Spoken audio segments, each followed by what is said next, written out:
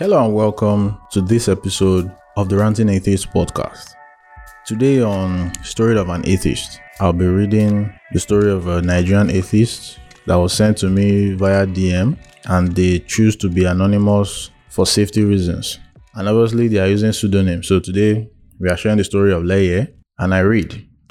Hi, my name is Leye, not real name though. I'm around 32 years old.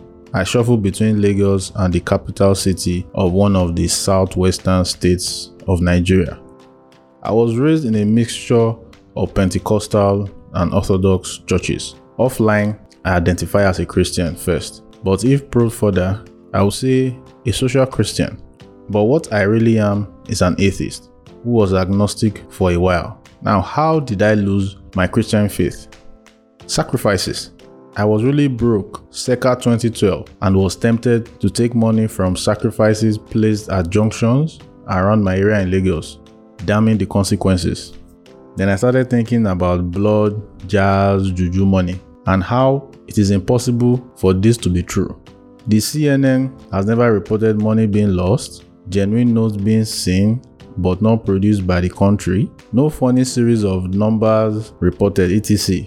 Only in Africa is such nonsense believed. Then I started thinking about all the other tall tales that must be part of what an average Nigerian believed in, including masquerade as spirits of our forefathers. This led me to reject a lot of commonly held beliefs, but there were still incongruencies with my Christian beliefs. Around that time, when I read Why I Am Not a Christian by Bertrand Russell and The God Delusion by Richard Dawkins, still I struggled until one day it came to me as I walked by the dirty canal in my area in Lagos that the only option remaining after all had been nullified was that all religion are stories taken too far. My family members are very religious, with pastors and reverends and church chiefs and choir members and ushers etc. in both my nuclear and extended family. My social circle is also significantly built around the church.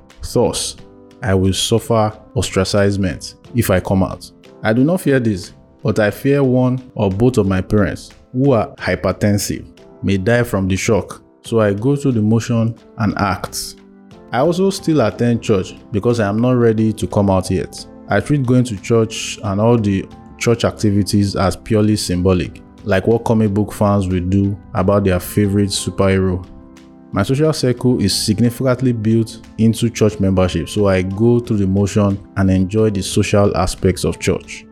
The way Nigerian social structure is arranged, it feels like being in a cage, a prison, where you conform or you die. People have been tortured, confined to mental asylums, and even killed by their own family for being agnostic or atheists in Nigeria. It is an open prison where the currency is conformity. I left a teaching job because I couldn't bring myself to lie to kids anymore during assembly and during preaching at the compulsory Friday fellowships. Almost every office in Nigeria has a prayer session daily, weekly, monthly, and failure to participate can get you labeled as a demon, enemy of progress, and fired. One cannot even date successfully if not religious. I have lost 3 girls to my being an atheist, and I'll probably lose my present girl when I tell her. We are thought of as damned souls who are stark raving mad and should be stopped before spreading the disease. Some of us would have taken a longer route to atheism if not for the internet. The internet has played a crucial role because people now have an alternative avenue to cross-check dogmas and indoctrination when it raises a question in their mind. Yes, the population is growing very slowly. The end. What a story. And the situation is quite similar to mine. I'm quiet because I'm afraid my parents might drop, if not both safe. That's minus the leverage they still have on me. But it is what it is whenever it happens. And I really wish Leye good luck in his endeavor. So if you're here to subscribe, please subscribe. Apple, Spotify, Google, you know as it go. If you like your story to be read, you're not comfortable, if it's not safe for you, especially ex-Muslims, please send me a very detailed story of your conversion, rather your deconversion, and use a pseudonym for your own safety. But if it's safe for you, we can arrange a Zoom call and we have a a tete-a-tete. I hope I'm correct with that, yeah. Anyway, have a lovely week and see you in the next one. Take care.